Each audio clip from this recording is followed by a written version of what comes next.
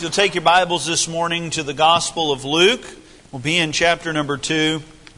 I can tell you without reservation that if I had one thing that I could say over the many years is that Jesus has never failed to keep a single promise that He has made to us as His people.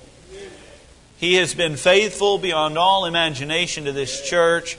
To think that years ago this church started in my dad's front yard with just a couple of lawn chairs, to see all that God has brought us through to bring us to this day. God has been more than faithful, and He is blessed on every turn. So I want to say thank the Lord for His goodness to my family and to this church.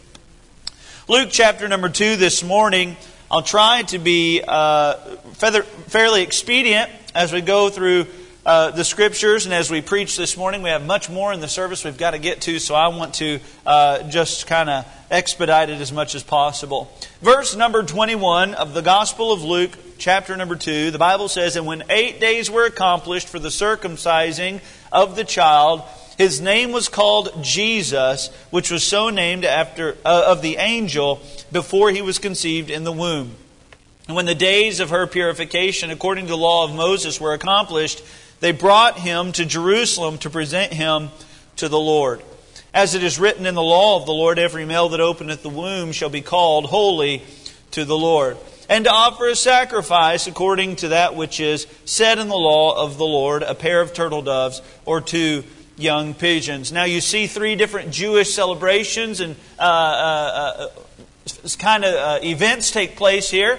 Jesus' circumcision, Mary's purification, and Jesus' dedication as the firstborn. So there's many things taking place here, but really what you need to understand is they've come to the temple and they brought Jesus to this place. We're introduced now to a man in verse number 25, and is this man that we'll study today.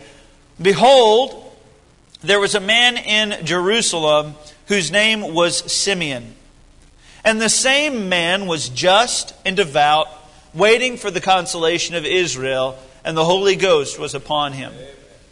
And it was revealed unto him by the Holy Ghost that he should not see death before he had seen the Lord's Christ. And he came by the Spirit into the temple, and when the parents brought in the child Jesus to do for him after the custom of the law, then took he him up in his arms, and blessed God, and said, Lord, now lettest thou thy servant depart in peace according to thy word, for mine eyes have seen thy salvation, and which thou hast prepared before the face of all people, a light to lighten the Gentiles, and the glory of thy people, Israel. And Joseph and his mother marveled at those things which were spoken of him." As I come to this morning's message, I considered and deliberated and prayed over what to preach on. Over and over throughout the week, my mind changed back and forth from subject to subject, not really knowing what to preach. There's many things taking place today. We celebrate 35 years of God's goodness and just His faithfulness to our church and all that our church has gone through and all that our church is today. We celebrate that and remember that. And so I thought of that. Then today we honor several men, but 2 specifically. And we'll get into that more in the service a little later on. But today we're going to be honoring Brother Billy Davenport and Brother Harold Pickett for their years of faithfulness to our church. And so there were many things going through. And then to top it all off, on an anniversary Sunday, the crowd is so much different than on any other Sunday. Certainly many faithful people are here that are here every single week, but we have visitors here. And to you, I want to say welcome. But there is a level of intimidation when you don't really know your audience. And so I deliberated on what to preach. I thought, well, do we have an informational or just simply a gospel message? Or do we have a message that is helpful and instructive to all that are involved? Today, what's difficult about the crowd is there are some people in this church that are new converts. They just got saved. They're very new in their faith, very young Christians, and so they don't understand a lot of theological truths. And they're just working out the fundamentals of their faith, and so they're not familiar with a lot of Bible language. Then you have people that have been here literally 35 years. Just this morning in my Sunday school class, I had 2 people who were either a charter member or who came the week after charter member. Could you imagine being that guy that's just 1 week shy of 35 years? Brother Lanny, thank you for being here this morning.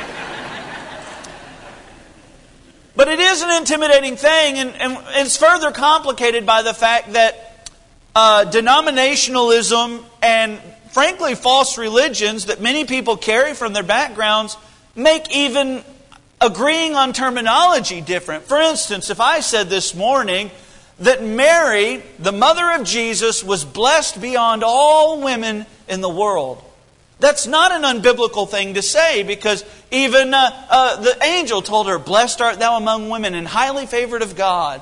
She was blessed, and she was able to bring into this world the Messiah, the Savior of the world. I mean, she was blessed, but to someone from a Catholic background, that language speaks an entirely different thing.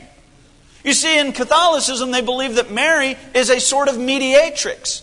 They believe that she prays for all of humanity. They believe that she sort of stands as an intermediator. The Bible disagrees. It says there is one mediator between God and man, and it is the man Christ Jesus.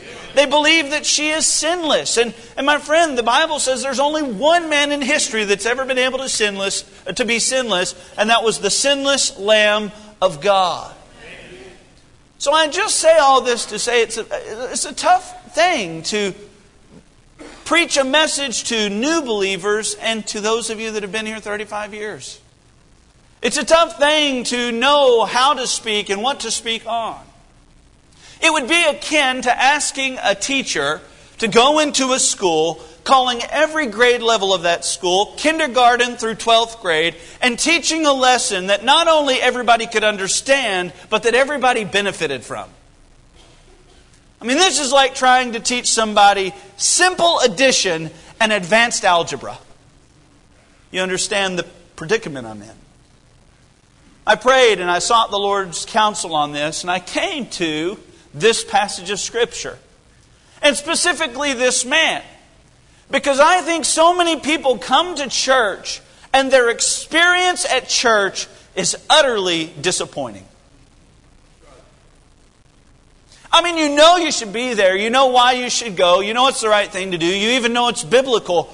But when you get there, there just seems to be an emptiness after you leave. And if there's no emptiness, there's certainly not a change that takes place. Nothing magical happens, to borrow a worldly term. Nothing extraordinary. It's just like every Sunday is kind of the same, and there's just nothing special about one and nothing memorable about the next. My friend, I want to tell you that was not the way God's plan for His church would be. We come to a man who had visited the temple likely every week and probably towards the later ends of his life almost every day. Come to a man very familiar with religion, very understanding of terminology. He would be one of these 35-year charter members. He's been in Sunday school every week. I mean, he knows his Bible, but in his heart, he knew there had to be something more. And so whether you've just come to our church or whether you've been here for 35 years, I want to make sure that we understand how we can get the most out of every church experience. Today I want to share with you just 3 thoughts quickly as we study this man Simeon. Number 1, if you want to get the most out of your church experience, you must be unlike everyone else. See, everyone else comes to church and doesn't get anything. Everyone else comes to church and the next morning can't remember the sermon.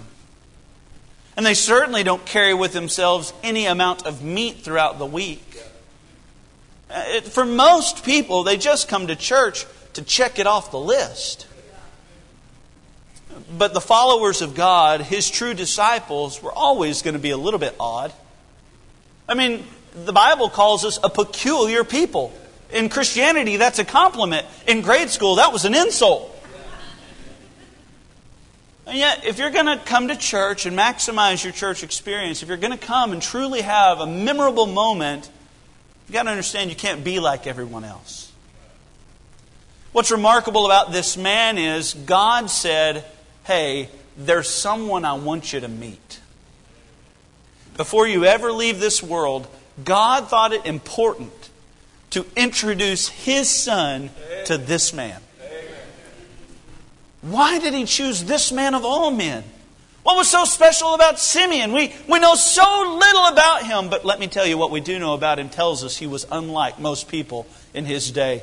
First of all, I want you to see he was a righteous man. The Bible says here in verse number 24, I believe it is. Let's see. Verse 25. And behold, there was a man in Jerusalem whose name was Simeon. The same man was just. That word just means one who loves justice, or a man who was righteous. Let me tell you the kind of man Simeon was. Simeon was the kind of man that knocked on your door and said, hey friend, can I borrow your mower? You say, okay, Simeon, I guess you can borrow my mower. Well, Simeon was the kind of guy that took your mower, mowed his yard, but before he brought it back, he filled up the gas tank and sharpened the blades for you. Amen. Simeon was the kind of guy who was a high character individual. He loved being a good man, and he enjoyed being a good man. And don't you want friends like that? Good friends, friends that just have high moral values, and people that what we would call like contributors to society. Simeon was that man. He was a righteous man. Micah chapter 6 and verse 8 tells us that God loves people who love righteousness. Micah 6 verse 8 says, He hath showed thee, O man, what is good, and what the Lord doth require of thee, but to do justly. That word means to do righteous. To be righteous. To be a good man. Proverbs 21 verse 3. To do justice and judgment is more acceptable to the Lord than sacrifice. Are you a person who loves righteousness? You see, sometimes we're put in this life in predicaments where our righteousness must be compromised for gain. Where making an extra buck means that we don't necessarily have to keep our word. Years ago, I remember making a very big financial mistake. I called my dad. I told him what I had done.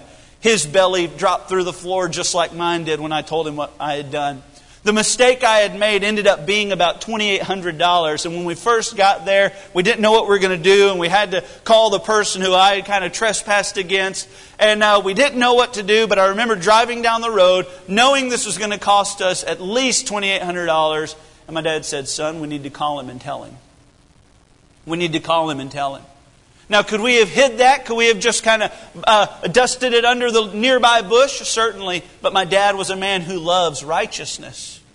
He's a man who wanted to do justly, just like Simeon was a man who wanted to do justly. You see, God loves people who love righteousness.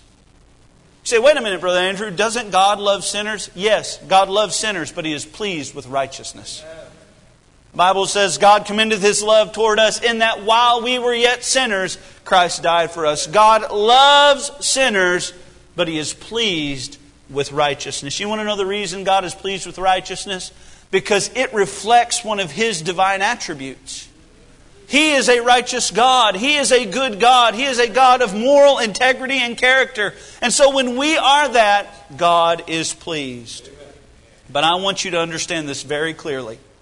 And I do not want to misspeak because I realize the audience has some newborns and some much older in the faith. We as Christians do not live righteously in order to obtain our salvation.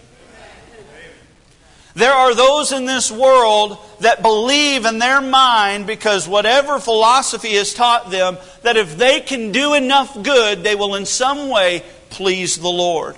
And that good will some way acquire for them eternal life and a home in heaven forever. The Bible says this, therefore by the deeds of the law shall no flesh be justified. You cannot please God enough to earn your salvation. Even the Apostle Paul, who said, concerning the law, I'm blameless. Even he had to say, not having mine own righteousness, but the righteousness which is of faith in Christ Jesus. Jesus Christ is the righteous one. And if you will place your faith in Him, you can be received into eternal life. It's only through Christ. Paul did not have his eternal hope built up in himself. He had his faith in Jesus Christ. But what Paul did do is he served to please God as a result of his salvation. He did not serve to earn his salvation as a way of pleasing God. There's a big difference. So we find that Simeon was a righteous man. He loved righteousness. He was, secondly, a religious man. The Bible says in verse 25, not only was he just, but he was also devout. That word devout means God-fearing, a pious man. In our world, people want to despise religion. You'll even hear sometimes ministers and preachers say, and I think appropriately, we do not have a religion, we have a relationship with Jesus. And I understand what they mean, but by definition, religion simply means a forethought of what comes after this. It speaks of ramifications of a divine creator. It speaks of considerations that one day we will stand before Him in judgment. Really, in its simplest form, religion is considering what comes after this life. Let me ask you, what's wrong with that? What's wrong with thinking that maybe there's something after we take our final breath in this life? Someone once said, he who fails to plan, plans to fail. It's funny that the greatest philosophers of humankind has said, oh, religion is foolish and religion is vain. These great minds are not preparing for what comes after, as if they're some expert in it that they've never been to before. Friend, you ought to consider what comes after this. The Bible says, it is appointed unto man once to die. After this, the judgment. To be absent from the body is to be present with the Lord. If you're saved, the very moment you take your last breath here, you wake up in heaven with the Lord. But if you are lost, the Bible says that in hell the rich man lift up his eyes. You want to know who the most religious people in the world are? Those that just left it. Because if you die, friend, I want you to understand, you will either wake up looking into God's glorious face in heaven, or you will wake up in the torment of the flames of hell. You'll be religious at that moment. But our world is trying to muddy the waters of religion. They attempt, by my estimation, two real strategies. Number one, they try to consolidate religions, to make you think that all religions are created equal, that they all lead to the same place. The great theologian Muhammad Ali said religions all have different names, but they all contain the same truths. I think the people of our religion, he referring to Islam, should be tolerant and understand people believe different things. Well, you can understand Muhammad Ali was probably a better boxer than he was a Bible student. But I want you to understand as well, Gandhi said this: religion is one tree with many branches. As branches, you may say religions are many, but as a tree, religion is only one. And if you get lost in the Eastern mysticism of that, he also said, religions are different roads converging upon the same point. What does it matter that we take different roads so long as we reach the same goal? The world wants to muddy the waters and make you think that as long as you have faith, all faith is created equal. Dear friend, if you do not have faith in the Lord Jesus Christ as the only Savior of the world, you do not have a faith that will last. There is no other name given under heaven among men whereby we must be saved. The Philippian jailer, upon hearing that all the prisoners stayed behind, he said, sirs, what must I do to be saved? And a guy who might be considered an expert on the terms of salvation, I mean, after all, he wrote the book of Romans, he said this: thou must believe on the name of anybody you want. Believe in the name of whatever spiritual figure tickles your fancy. You must believe on the Lord Jesus Christ, and thou shalt be saved. Oh, my friend, salvation by nature is very inclusive, because the rich, the poor, the great, the mighty, the weak, and the strong, we all come to the same God, and we all have to say, Lord, it is only by your grace. It doesn't matter where you come from. It doesn't matter how long you've been there. It doesn't matter what you've done while you've been there. We are all saved by grace through faith in Jesus Christ. But there is only one way. So in that way, it is very exclusive. All are welcome, but all go the same way. Is through the blood of Jesus Christ. In fact, the Bible puts a pretty stern warning. It says, "But though we or an angel from heaven preach any other gospel, let him be accursed." The gospel of Jesus Christ is the only faith that will last in the day of death. He was not only a righteous man and a religious man, he was a man. Oh, I forgot this, and this is pretty good. I don't want to forget this. They not only attempt to kind of convolute and combine all religions, they attempt to cancel all religion. You see, if they can't just confuse you, they want to cancel religion in general. Sigmund Freud, the father of modern psychology, quoted a philosopher when he said, "He who has science and art, religion too has he. Who has not science has not art, let him religious be." What he's saying is, art and science are the greatest achievements of mankind. If you have those two, you have your religion. If you can't get along and you don't understand or appreciate the great achievements of mankind, you might need religion as your crutch. Religion has become in our world something that people frown upon. Something that people say, it's just a crutch. No, dear friend, it is a stretcher. Amen. And I am leaning fully on it. You see, this thing of religion, people want to make it a bad thing, like it's a bad word. They're trying to cancel it. Karl Marx, the father of Marxism, he said the first requisite for the happiness of the people is the abolition of religion. He wants it all gone, thinking that that will improve society. They want to cancel it. They want to combine it all, but it is only through Jesus Christ, the one way. He said, "I am the way, the truth, and the life. No man cometh unto the Father but by me." He was a religious man and a righteous man, but he was also a responsive man. Quickly, we've got to hurry. Verse 25, the Bible says he not only was a just man and a devout man, the Bible says, "And the Holy Ghost was upon him. And it was revealed unto him by the Holy Ghost that he should not see death before he had seen the Lord's Christ." Simeon uniquely was a man led of the Holy Spirit. He was a man who was sensitive to the Holy Spirit. And if you are new to the faith, when you get saved, the Bible says the Holy Spirit takes up residence in your life. Ye are sealed unto the day of redemption by the Holy Spirit of God. In fact, it calls it the earnest of your inheritance. And you buy a house, you put down earnest money. It's a sort of down payment. Your taste of heaven right now in this life is the fact that the Holy Spirit of God lives inside of your heart. And the Holy Spirit of God is willing to help you and lead you and guide you. And Simeon was a man who was very responsive to the Holy Spirit's leadership in his life. But so many people in our day and age have made the leadership of the Holy Spirit something that is totally divorced from Scripture.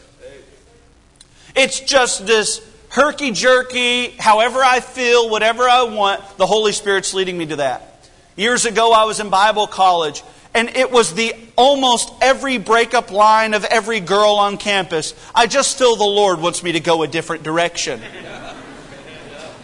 Well, I wish the Holy Spirit had been more involved in our relationship to begin with. Maybe we wouldn't be at this place. You see, but people blame God for all sorts of stuff they do. "Oh, preacher, I just feel like the Lord's leading me away from the church." Okay, where's He leading you to? "Oh, I don't know that yet. We'll figure that out." God doesn't call you from things to never send you to things. The burning bush appeared to Moses and God said, "I want you in Egypt, son." God calls us to, not from. We've got to understand that the Holy Spirit is not some wind that blows that nobody else can predict and that it's only exclusive to us. Listen, the Holy Spirit of God always works in conjunction with God's written Word. We have more information than any dispensation or generation of Christian that came before us. We have God's inspired, completed, infallible Word. And His Holy Spirit guides us in to truth. He will always concur with His Word. God's not a liar. God is not a man that changes his mind. He's not going to say in one place, "Well, this is wrong," but in another place say, "This is right." You see, men have come up to their preachers and said, "Preacher, I just feel like God wants me to leave her." Well, if you'd have been more familiar with God's leadership when you got married, maybe God wouldn't be asking you to leave her now. Were you totally out of tune with God then, or are you totally out of tune with God now? God doesn't waffle back and forth. Jesus Christ the same yesterday, today, and forever. God's mind is settled on these matters. Listen, a healthy relationship with God's Word will always result in a healthy relationship with God's Holy Spirit. Amen. He does not divorce Himself from this book. Jesus' high priestly prayer, sanctify them through Thy truth. Thy Word is truth. The Spirit of God guides us into the truth of His holy Word. We find that He was a righteous man and a religious man and a responsive man. But yet, I do feel like there was something supernatural about the way the Holy Spirit spoke to Him. I do not mean to say that God revealed by His bedstand at night. No, if you just pay attention, God was speaking to everyone. You see, Jewish rabbis believe that there were 351 messianic prophecies that led up to the Old Testament's completion. 351. Now, they disagree on who the Messiah is, but I believe that Jesus Christ was the Messiah. He was the promised one sent from God. That means that when Jesus came, He fulfilled 351 verses in the Old Testament. I mean, all Simeon had to do was pick up Daniel chapter 9, and he could have found out when Jesus was going to arrive. All he had to do was turn over to Micah 5 and verse 2. He could have found out where He was going to arrive at. And then when you find out that the birth of John the Baptist and the announcement of his birth and the angel appearing to his father in the temple, all of this, the Bible says, this was noised abroad. While Jesus' birth was relatively private, the forerunner to Jesus was not at all. I just think Simeon was a man who knew God's Word and was led of the Holy Spirit to believe that Jesus Christ would come any day. He was a man who was looking for Jesus. In this way, he was different than everyone else, because when news got back to the kings of that day that Jesus would be born, you know what they said? Where is it He should be born? Where's this King of the Jews supposed to be born? Well, that was in God's Word, just nobody else knew about it. In fact, you have Magi coming from the east to be there. You know how they knew it? They weren't led of the Holy Spirit. They just read it in Daniel. See, God's Word divinely and supernaturally leads in conjunction with the Holy Spirit of God. But most people come to church and they sit in their pew not realizing that every time we open this book, it is truly as if God was speaking to you. There are churches and denominations today that do not have their own Bible. I mean, somebody in the congregation does, but they don't. Hey, just take their word for it. And you don't take my word for it. If it's not in this book, it ain't from God. This book is God's Word written for you. It's His message of love to you. Do you look every time we open God's Word and truly believe that God is speaking, not to your neighbor, but to you? If you're going to be a person that maximizes your church experience, you must be unlike everyone else. You must be, secondly, be looking for something else. Be looking for something else. Realize that the status quo of Christianity is not God's plan. Amen. Realize that the Christianity that everyone else has is not the Christianity that God wants you to have. There will be more Christians that experience a mediocre, doldrum kind of life in this life because they never fully engage God on the promises that He has. Most people, frankly, just will never experience God the way He desires for them to experience Him. That whole thing of abiding in Christ and He abiding in us, and we produce fruit as we abide in Him, most people will never know what that truly means to live out. But God's plan for you is that you would. His plan is that your Christianity would not just be something you check on Facebook, but it would be something that you live out every single day. Working out your salvation with fear and trembling, realizing that God is good and that He's helping you through this life. And no matter what you face in life, God will stick with you. Most people will know nothing about that kind of faith. Here's a man that visited the temple every single day. The temple, one of the great wonders of the ancient world. Now, Solomon's temple is considered one of those wonders. It was destroyed. It was rebuilt back by Jews. But when Herod the Great rose up in power, he redecorated. He pulled a fixer-upper, if you will. And he restored Herod's temple to the glory of Solomon's temple. It was magnificent. Everything overlaid with gold. Everything absolutely splendid. And see, Simeon comes into this place and sees all the goings on there. And you know what he looks around and says? There's something else.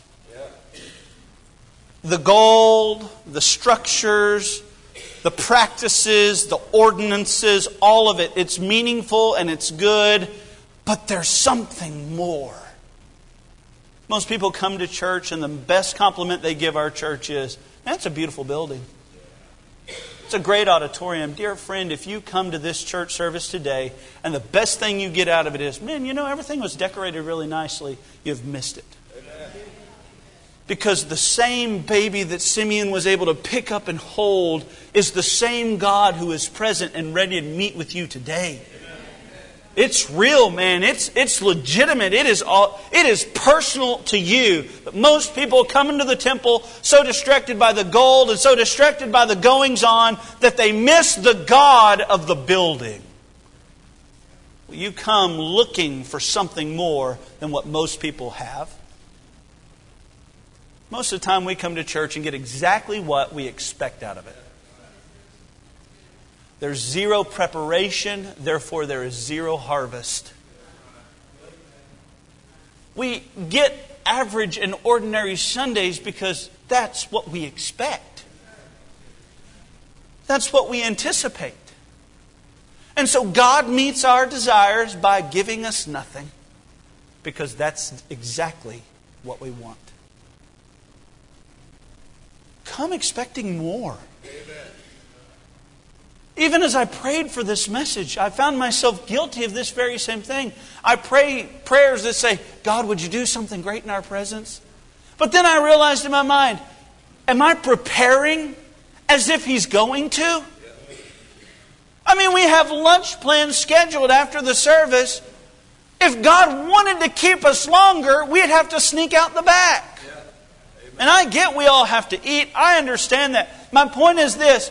We expect exactly what we get every week, but God wants to give you more. Most people experience life, but not abundant life. And Christ didn't come to give you life. He came to give you life and more abundantly. We find that if you're going to be a Christian that experiences the most in church, you must be unlike everyone else. Be a righteous person. Be a religious person. Be a submissive person to the Holy Spirit. Be looking for something else. Don't be satisfied with what everybody else gets. Don't be satisfied with the worship that most people experience. But I want you to see thirdly, if you're going to be a person that experiences the most out of church, you must be satisfied with nothing else. Notice what Simeon says in verse 30. He says, verse 29, "Lord, now lettest thy servant depart in peace according to thy word. For mine eyes have seen thy salvation." Lord, now I can go to the grave. Lord, I don't need anything else. Simeon's bucket list item was seeing this Messiah. And now as he holds him, he says, "This is the salvation that God has prepared for His people." Years ago, the Powerball had gotten up some unbelievable high. I think it was well over $800 million. And my wife and I played a few games from time to time. And it was so much, and it had grown so much. I told my wife, I was like, "Baby, if you won the Powerball, what would you buy first? What would you spend your money on?" And so we had these discussions. And you say, "Brother Andrew, were you playing the Powerball?" "Yeah, I was playing the Powerball." Now, I wasn't buying any tickets, but you see, my chances of winning were only slightly worse than yours if you bought one. But if God had somehow blew a ticket across my foot, and I said, "It's the winning ticket," you bet I'd have turned that thing in. My wife and I would go back and forth, and my wife's so adorable, and she's so innocent and sweet. I mean, she's like, well, I would pay off our house and all of our debt, and I'd pay off my parents' debt. And I'm like, come on, get to the good stuff. What are you talking about? Debt retirement? I'd probably build a patio for the backyard. I'm like, patio? You got $800 million and you're pouring a pad of concrete and putting a cover over it? So innocent and so sweet. I mean, I had that $800 million spent like that. I'm like, well, there's a ranch in Colorado that I'd buy, a private jet to get to the ranch in Colorado. I mean, a full-time pilot to take me to that ranch in Colorado. I mean, I spent it all.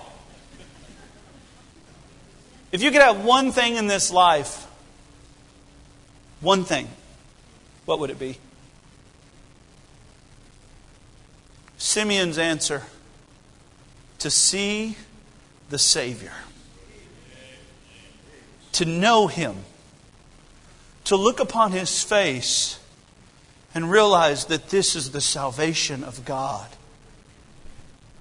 Most Christians' answer would be varied, but most probably wouldn't be spiritual, not like this man. Lord, now let me depart in peace. I can go.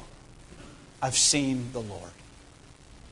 Until we get to the place where we are unsatisfied with what we have, and we will only be satisfied with knowing Christ, we will never experience Him. See, Jeremiah says, "Ye shall seek me and find me when ye have sought after me with your whole heart." Whole heart. Can you say today that you're wholeheartedly seeking the Lord? That you want to know Him, and not just know about Him, but to have a personal relationship with Him? To experience what it is to be gracious at every moment, to be kind to others, to be able to pray for your enemy. Do you know Him like that? Because that's what He wants for you. Years ago, my wife and I visited Thailand. We visited the Cohn family, and they took us around to the various ministries that they had, and we got to see and work with them a little while. And then today, I believe Brother Randy and Miss Gwen are in quarantine in Thailand, probably watching this service.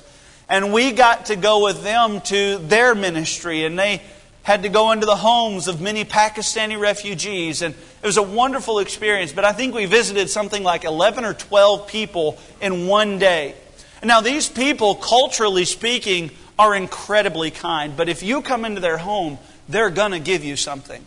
They have something prepared for you. And Brother Randy had just about threatened each and every one of them within an inch of their life that they weren't to make food and they weren't to prepare anything for us because we had to get to the next visit. But without fail, every single one of them had made something.